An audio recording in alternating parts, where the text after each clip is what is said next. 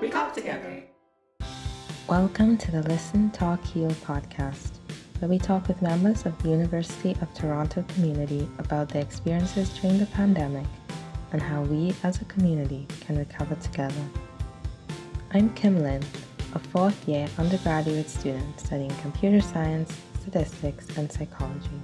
And I'm Tony, a recent U of T graduate who studied mathematics, cognitive sciences, and statistics, and we are your co-hosts.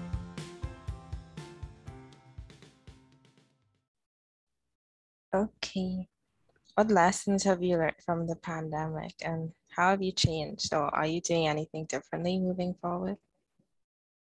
That's an interesting and difficult question that you ask here. Like, it's difficult to say what has changed in me.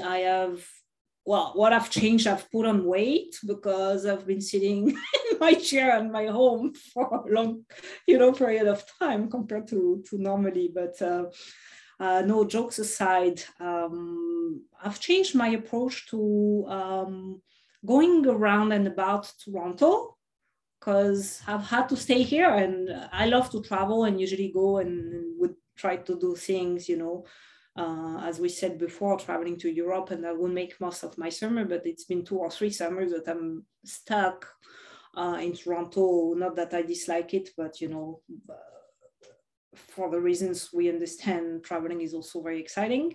But that made me appreciate the city and try to do many different things in the city as I would usually do. So there's no more pubs, there are no more, I love the Tilt. I don't know if you know that venue, where you can play arcade games. You pay $5 and then you go, and there are plenty of flippers you can play for free, and very old games back when I was a kid, that you can play for free, just like $5 to get in, and then you play inside. So because all of those things were closed, you have to reinvent the way you entertain yourself, because you cannot watch Netflix all day long, all time long, or just go and do things at a little walk at the park, right? So I play ping pong now.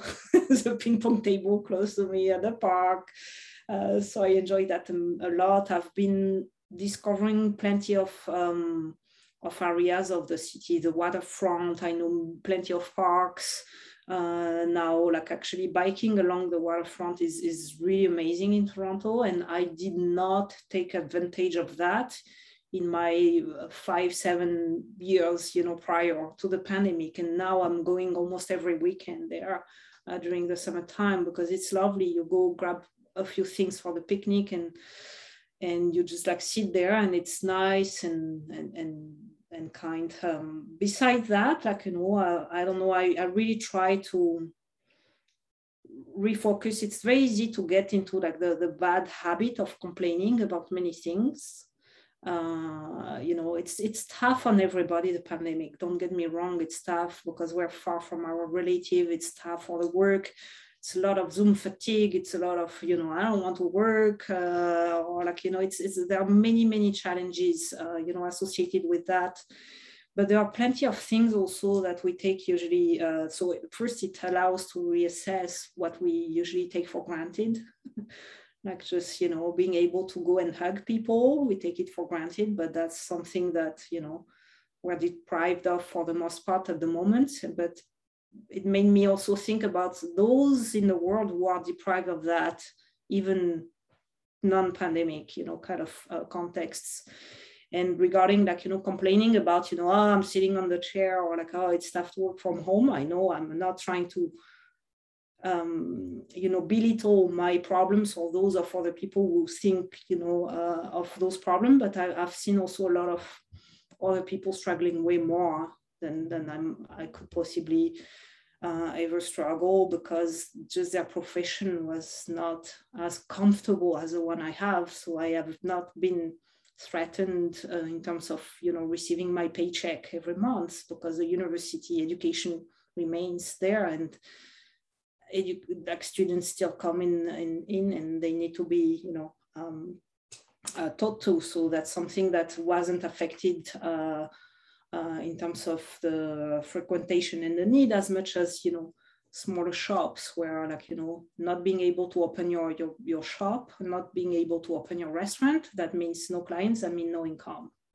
And, you know, that's very tough on people. And plus, you know, these people might have kids, which is not also a problem of mine. I didn't have to worry about my children and so on, because I don't have children, which, you know, you see that kind of positive light also, and these kind of things. My parents live in a very, like, you know, remote village, not in a like, you know,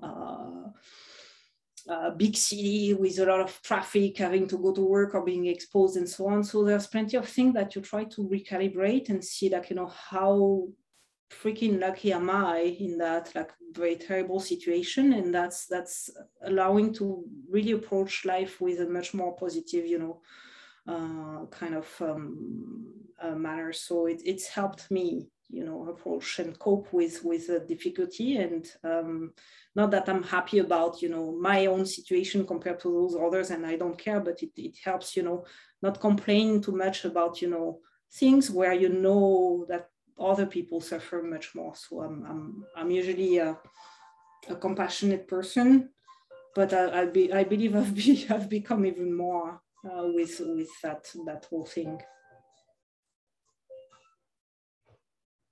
Great. Merci beaucoup. I think that was the last question for you.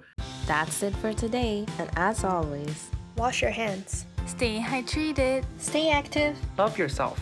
and most importantly, tune in to our Listen, Talk, Heal podcast.